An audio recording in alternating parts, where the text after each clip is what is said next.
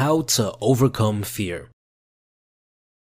The number one thing holding us back from the things that we want to do is fear. You let that cute girl walk by you without saying anything? Well, that's the fear of being rejected. You felt awkward at a party and you didn't have a good time? Well, that's the fear of being judged holding you back. You didn't take that business opportunity that could have given you the life you dreamed of? Well, that's the fear of failure. So the question remains, how exactly do we overcome fear? Well, I have some good news and bad news for you. The bad news is that it's impossible to get rid of fear completely. A couple of years ago, I spent some time with some well-known pickup artists who are essentially men who teach other men how to meet and date women. And they told me that even though they've spoken to tens of thousands of women in their lifetime, been on thousands of dates, they still feel a little bit of nervousness each time they approach a new girl. The fear is still there. It will always be there. The good news is that each time you face your fear and you choose not to back away from it, the fear does in fact get a little bit smaller. So let's say that your fear of approaching women is at an all-time high. It's 100 on a scale of 1 to 100. You can't even look them in the eye, let alone speak to them. So let's say you confront your fear and you choose to go up to her and you have an interaction. It doesn't go well. You stumble over your words, you're somewhat awkward, you don't get her number, but you manage to approach her. The next time you see a girl you find attractive, that fear of rejection will drop ever so slightly to like a 99.5. It's gonna be a little bit less scary. Your brain realizes that you're not gonna die. And as you approach again and again, you slowly chip at that fear until it gets smaller and smaller. You continue to approach women for a couple of weeks and it drops to a 75. You continue to approach women for the entire summer and it drops to like a 50. You manage to do it for an entire year and it drops to like a 25. You still feel a nagging sense of nervousness every time you see a girl you want to approach, but at this point it's not overwhelming. It's not so bad that your hands are shaking and your voice cracks. And guess what? Because you're no longer displaying this many signs of nervousness, the interaction goes a whole lot smoother than when you first started. However, if the next time you see a cute girl and you tell yourself, man, I should approach her, and then you listen to your fear, that fear is going to get a little bit bigger. If you stop facing that fear for a month, it might climb back to a 50. If you stop facing it for a year, it can easily climb back to a 75. Fear is not something that you can permanently get rid of. However, you can keep it at its all-time low by confronting it each and every single time. So that's why you gotta look fear in its eyes. Realize that the choice you make in this moment will determine how big it is